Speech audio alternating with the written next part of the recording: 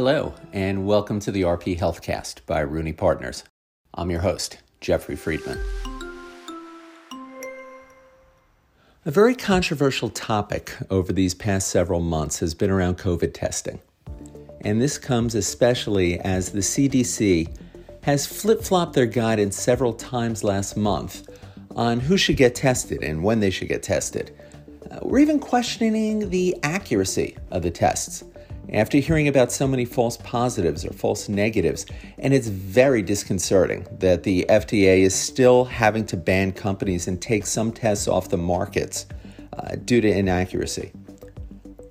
So that leads us to even more questions. Are some tests better than others?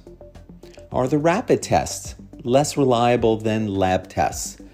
And why does it still take over a week in some instances to get the results? And does it even make sense getting tested if it takes over a week to get your results? So aside from testing to see if you have the virus, there are other things called antigen tests. And those are used to see if you've previously had COVID-19 and if your body has the necessary antibodies to fight off the virus. But again, there are all different types of antigen tests, either on the market or coming to the market, and they test different markers inside your body. So to make sense of all this testing information for us this week is our guest, Elizabeth O'Brien. Elizabeth is a senior healthcare writer for Money Magazine.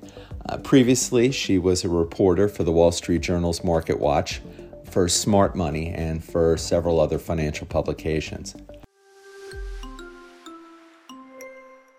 Elizabeth, thank you for joining us today. Thanks for having me, Jeffrey. Great. Now, before we dive into your reporting on testing and the coronavirus, I want to kind of introduce you to our audience and discuss your career. So for the past 5 years, you've been with Money, and you've been writing about retirement and healthcare topics. But for the past, I think you said 18 years, you've covered healthcare, retirement, and financial issues. And that's after receiving a master's in journalism from Columbia University. So I guess you've always knew you wanted to be a journalist, right? How did you get into this? Well, yeah, you would assume so. That's a fair assumption. But I was always that kid who loved to write. Even I remember, I think I was in fourth grade. One of my classmates and I, a good friend, and I wrote a newsletter about the neighborhood. My parents Xeroxed it at work, and we sold it door to door for 10 cents. So I was that kid growing up. You were that kid. I was that kid. But I don't think I had a sense then that I wanted to be a journalist, because I don't think I had a great sense that I didn't have any journalists in the family. I don't think I just recognized it as a profession till I got a lot older. So I didn't grow up wanting to be a crusading journalist. But even though I'm sort of a child of the Watergate era, but it kind of sort of developed later in college for me, the idea to pursue it as a profession, even though I'd always loved to write. Well, that's great. It's interesting though. You're currently, your beat right now is healthcare and retirement. And that is a huge, really broad territory to cover. So how do you pick your stories? I mean, there's only one of you. Yeah, no, that's a good question. It is a very broad beat. And I do also edit freelancer stories. So I do occasionally have help from freelancers. But even so, I definitely have to be selective in what I can cover because, bandwidth issues. So, it's what is a money story? What do I need to keep my readers informed of? Are there any upcoming deadlines to be aware of for Medicare enrollment, for example? Or we had there's an August 31st deadline to roll back your RMD for this year if you didn't want it. There's some specific, things relating to the coronavirus and this year. So in any case, it is just a matter of being selective. And I have been covering this a while, so I do have a sense of what I need to jump on for my readership and what I maybe can, pass on. Right. I mean, today's topic that we're going to discuss is pretty specific. And you've been writing about antibody testing. Huge topic right now. Very, very important. But let's start out, from very broad level. Let's talk about the differences between antibody testing and COVID testing, if you could explain the difference. Yeah, that is a good question. So the COVID testing, the diagnostic testing, you might have heard the phrase PCR test, that detects the presence of an active infection. So if you have symptoms, You get that test to see if you, or even if you don't have symptoms, plenty of people are getting it just to see if they have the virus, regardless of whether they're symptomatic or not. And that is typically conducted with the swab in your nose. It almost tickles the brain. It goes way deep into your nose. And that detects the presence of an active infection. Whereas the antibody test is typically conducted several weeks after you've recovered. And that can detect whether there are antibodies. That's a blood draw.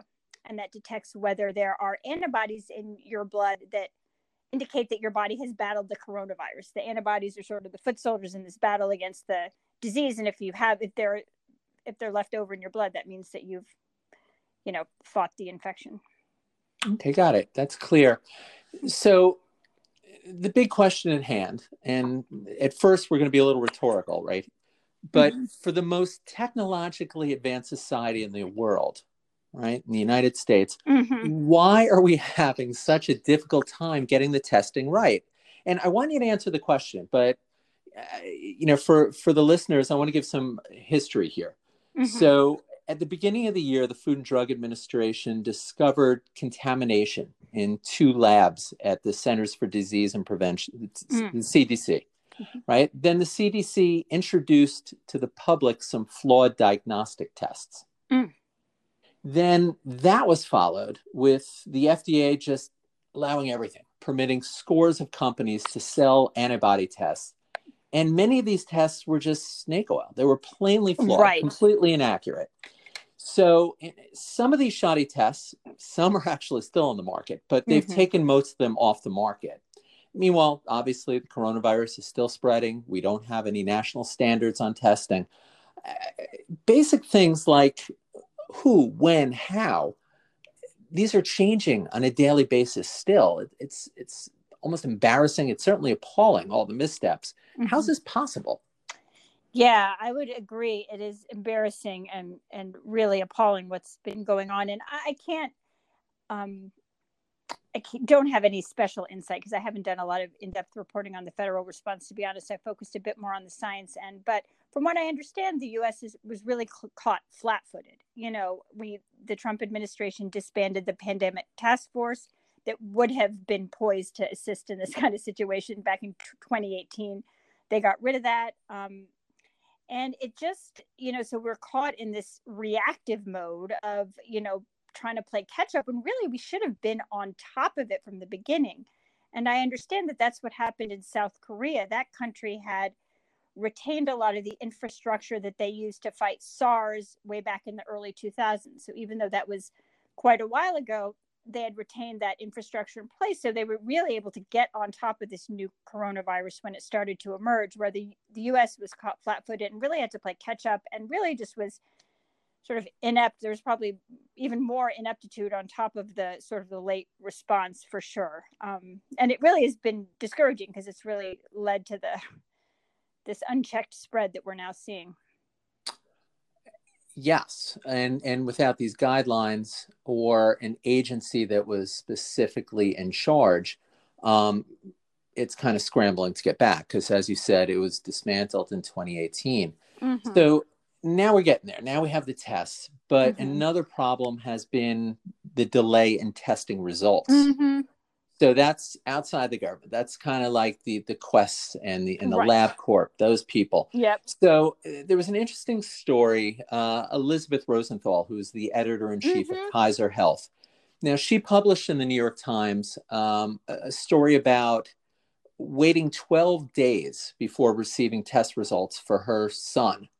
And in her quote was, "Coronavirus testing in the United States has been bungled in every way imaginable." Right. That's pretty powerful coming from the editor-in-chief of Kaiser, right? So what's your take on this? Is it just the 2018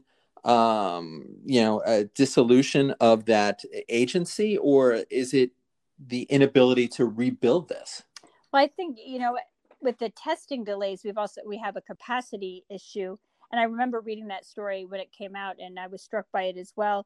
I think, the federal government made testing, and when we say in testing, and in her case, this was a PCR testing, so active infection testing, and she waited for too long to get those results. And the federal government made these PCR tests free in many cases for adults, which is a good thing. You don't want to have to pay for them, but just so many people then rush to take advantage of it, and the Quests of the world can't process them in time. So we have these massive delays in getting the PCR, the diagnostic test results back. And if you wait 12 days to get your results back, you might as well not have bothered at all. It's almost meaningless to get your results back so late. So it's really a shame.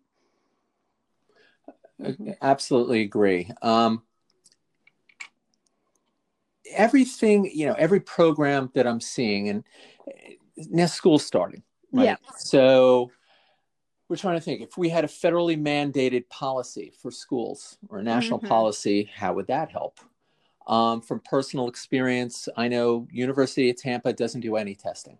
Oh, okay. I know the state of New York, the SUNY schools, they test once to allow the kids into the dorms for the first time. Oh, interesting. Okay. And then you have schools like Tufts that test each student twice a week. Oh, wow. So it's across the board. Margaret Bordeaux is the research director of the program of global public policy at Harvard Medical School. And she wrote a couple weeks back, she writes, as summer turns to fall, slow and fragmented testing will fatally undermine the reopening of schools and universities, whose plans are predicated on quickly identifying outbreaks and suppressing spread. Testing for millions of students will feed into an already failing national system. Now, you talked before about the bottleneck of all the tests. Now, all these kids going to school now, all at the same time right now. I have to imagine that's increasing the bottleneck. What are your thoughts, and what do you think we're going to see? Yeah, I would agree with you. I don't think we've gotten to the point where we can, where it's streamlined enough that people can get tests back in a reliable manner to act on them. And it really is, a shame, because, as you said, the safe reopening is sort of predicated on having this infrastructure in place, and it's really not. It's really not reliably in place to process these tests in time for students and faculty and administration. Yeah, and another thing that you mentioned before, you mentioned South Korea, how they still had their plans in place and they did a great job with their testing. One thing also that they've kept in place and have built, I should say, off of this has been contact tracing. Yes. Now, without rapid test results, contact tracing is impossible, isn't it? Yes, it certainly becomes much more difficult, because let's say you have a diagnostic, you have a test, and you wait a week or even 2 weeks to get those results. Then you get back a positive. Well, you have to think, maybe in the subsequent 2 weeks you were waiting for results, you were in contact with that many more people. And I guess the point of contact tracing is you have to then go back to everybody who you were in contact with and say, hey, I might have exposed you. And then they have to reach out to their contacts. And it's sort of this web, of all the potential exposures. But yeah, it just becomes that much more difficult if you have to wait forever and have that many more potential people to have to reach out to. Not only that, but let's say you have to wait 2 weeks to get your results. Well, maybe you were negative. The diagnostic test is a snapshot in time. Are you infected or not at the moment of the test? Well, maybe you were negative at the moment of the test, but you subsequently went to a party and you got infected. But you get your negative result back a couple of days after you go to that party. Well, that could lead you into a false sense of security, because you're not actually negative. You have subsequently gotten infected, but that at that snapshot in time when you had your diagnostic test, you were not infected. So there are so many problems with these delays in testing results. And that's a fantastic point. Absolutely. All right, let's turn then to antibodies and antibody testing. So as you reported, at the time you reported, there were 14 antibody tests on the market. And some of these tests have been criticized for reporting false positives and false negatives. Now, why don't you explain what that means? What is a false positive, false negative, and is there a federal range where it's acceptable for these tests? Yeah. So the accuracy, well, actually, before I get into what makes an accurate antibody test, let's say a false positive is, as it sounds, it's when the test says you have antibodies in your blood, but you actually don't. It picked up on something that is actually not, it registered something that wasn't there. So it's a false positive, whereas a false negative, the test did not pick up on the presence of antibodies that were actually in your blood. They failed to detect the presence of antibodies. And we've been getting a lot of these because, especially in the beginning, these tests were coming out with wildly varying quality, some not very good at all. And the accuracy of an antibody test depends on two factors. It's called the sensitivity and the specificity. The sensitivity gauges whether the test can pick up on antibodies if they're present. And then the specificity is whether the test can detect the difference between the antibodies for the coronavirus versus the antibodies for, the new coronavirus, which is SARS-CoV-2. That's what the antibodies for that virus that causes the coronavirus versus other coronaviruses. SARS was a coronavirus, MERS was a coronavirus. So your body could have other coronavirus antibodies, but not this specific one. So if the test is not specific enough, it could pick up on the wrong antibodies. So basically what you want to have on both of these two factors, the sensitivity and the specificity, you want it close to 100% as possible. You want them in the high 90, 99%, 100%. If they're 100% specific and 100% sensitive, then that's a really accurate test. But we've had tests that are, especially the early ones, that are nowhere near that. And they're throwing off a lot of, especially false positives, which can lead people into sort of a false sense of security. Right. And these are, as you said earlier, these are the blood tests, not necessarily the nasal swab tests. Yes, these are the blood tests. Yeah. It's not a prick. They take a whole little vial and they test the presence. They test for the presence of these antibodies. Okay. Now, from a biology point of view, there are many different aspects of this virus. Yep. And there are different tests that test for different parts of the virus. Mm-hmm. So is one better than the other? Is if you find one, you have the other, or if you're testing for one and it's not there, but you could still have it? My understanding is that if you have one, you probably have the other. Like, in other words, that the immune response is a coordinated response. It's like, the virus is the invading army. The immune response is the cavalry that comes in. There are different parts of that. Like I was talking to a immunologist yesterday who said that the first antibodies to rush in at the point of infection are kind of crappy. They don't stick that well. They're not great, but they're fast. So they try to hold off the invader until the more specific antibodies can come in and really attach. And then if the virus exceeds the antibodies capacity, you've got some memory B cells come in, and then the T cells come later. So it's this whole coordinated response. It really is quite amazing when you think about it. And from my understanding is that if you have one of these immune pieces, like if you have the T cells, you've got the other stuff. Like it all works together. And they all eventually become present in your blood if you are fighting an infection. All right. And that's important. That whole jumbled soup that we'll call it. Uh-huh. Now, but these tests also test the amount of antibodies in your blood. Yes. And the higher the antibody you have, the safer you are, correct? Well, that's what they had thought, but it's interesting. This doctor I was talking to yesterday, his name is Dr. Deepta Bhattacharya. He's an immunobiologist at the University of Arizona. And he recently did a test that was really interesting. Initial tests studies had found that the presence of antibodies, like after you've recovered from the coronavirus, several months pass, your levels of antibodies fall. And that was presented in some accounts, some reports of these studies as an alarming thing. Oh no, our levels of antibodies go way down. So thus we are less safe. But this doctor I talked to yesterday, Dr. Bhattacharya, said, actually, it's not alarming. It's to be expected because the body can't sustain that kind of really intense immune response forever. It's not supposed to. Like the cavalry rushes in, they do their job, they fight the infection. And then when the threat retreats, they also retreat, but they don't completely go away. They stay at these low levels.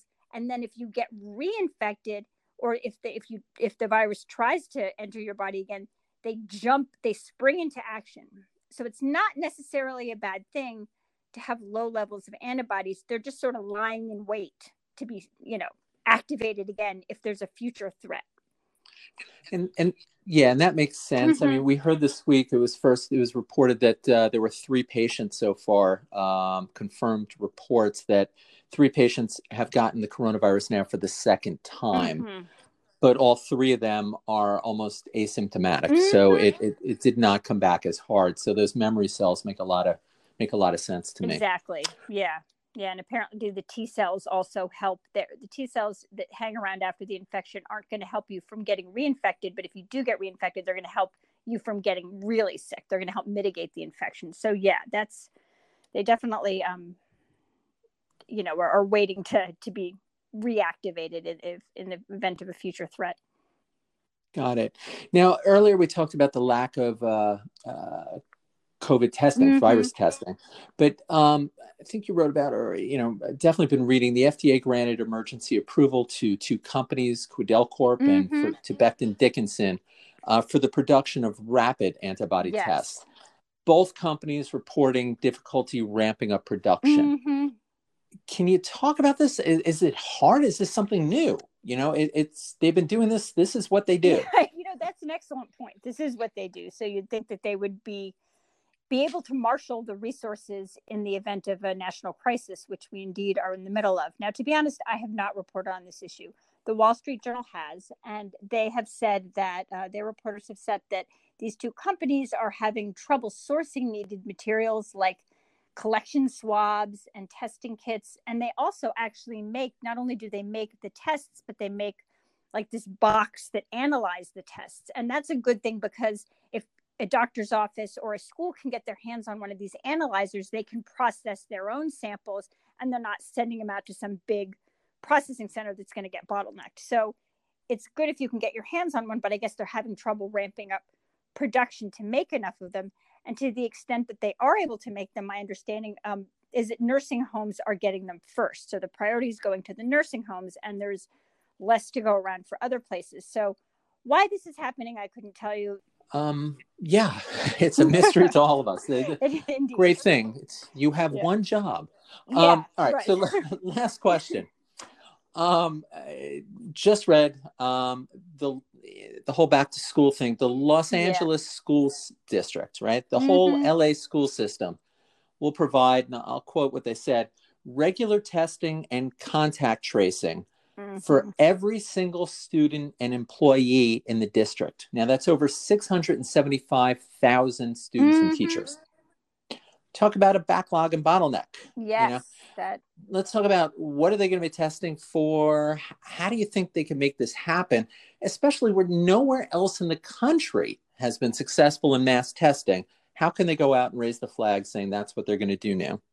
Yes, it is a very ambitious program. And my understanding is that the school district started remotely. So they're not putting this into place immediately, but they want to get it into place for the eventual resumption of in-person learning, right? So they're going to be rolling it out over the coming months. And I don't know how they're going to do it. I think, are going to be using, this is going to be another diagnostic test to detect an active infection. But I think I was reading in the LA Times that it's going to be a saliva test. So not this nasal swab. It might be a saliva test that you can administer yourself. So potentially that takes away one element of the bottleneck. If you're able to get the test into the hands of people, they do it themselves. But there's still plenty of other stages along that could potentially get bogged down. Like those samples need to be collected, they need to be processed, the results need to come out. They're not doing it alone. They're doing it under the oversight of epidemiologists from Stanford, UCLA, Johns Hopkins. So they got some pretty smart minds looking over things. So with any luck, they can make it work. That could, they succeed against all odds, that could be a great model for other systems. around the That would country. be a fantastic model, and Mm-hmm. one I'd love to roll out nationwide.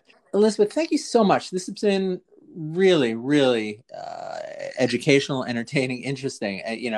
You've been fantastic. I appreciate this. Well, thanks so much for having me. It's been fun.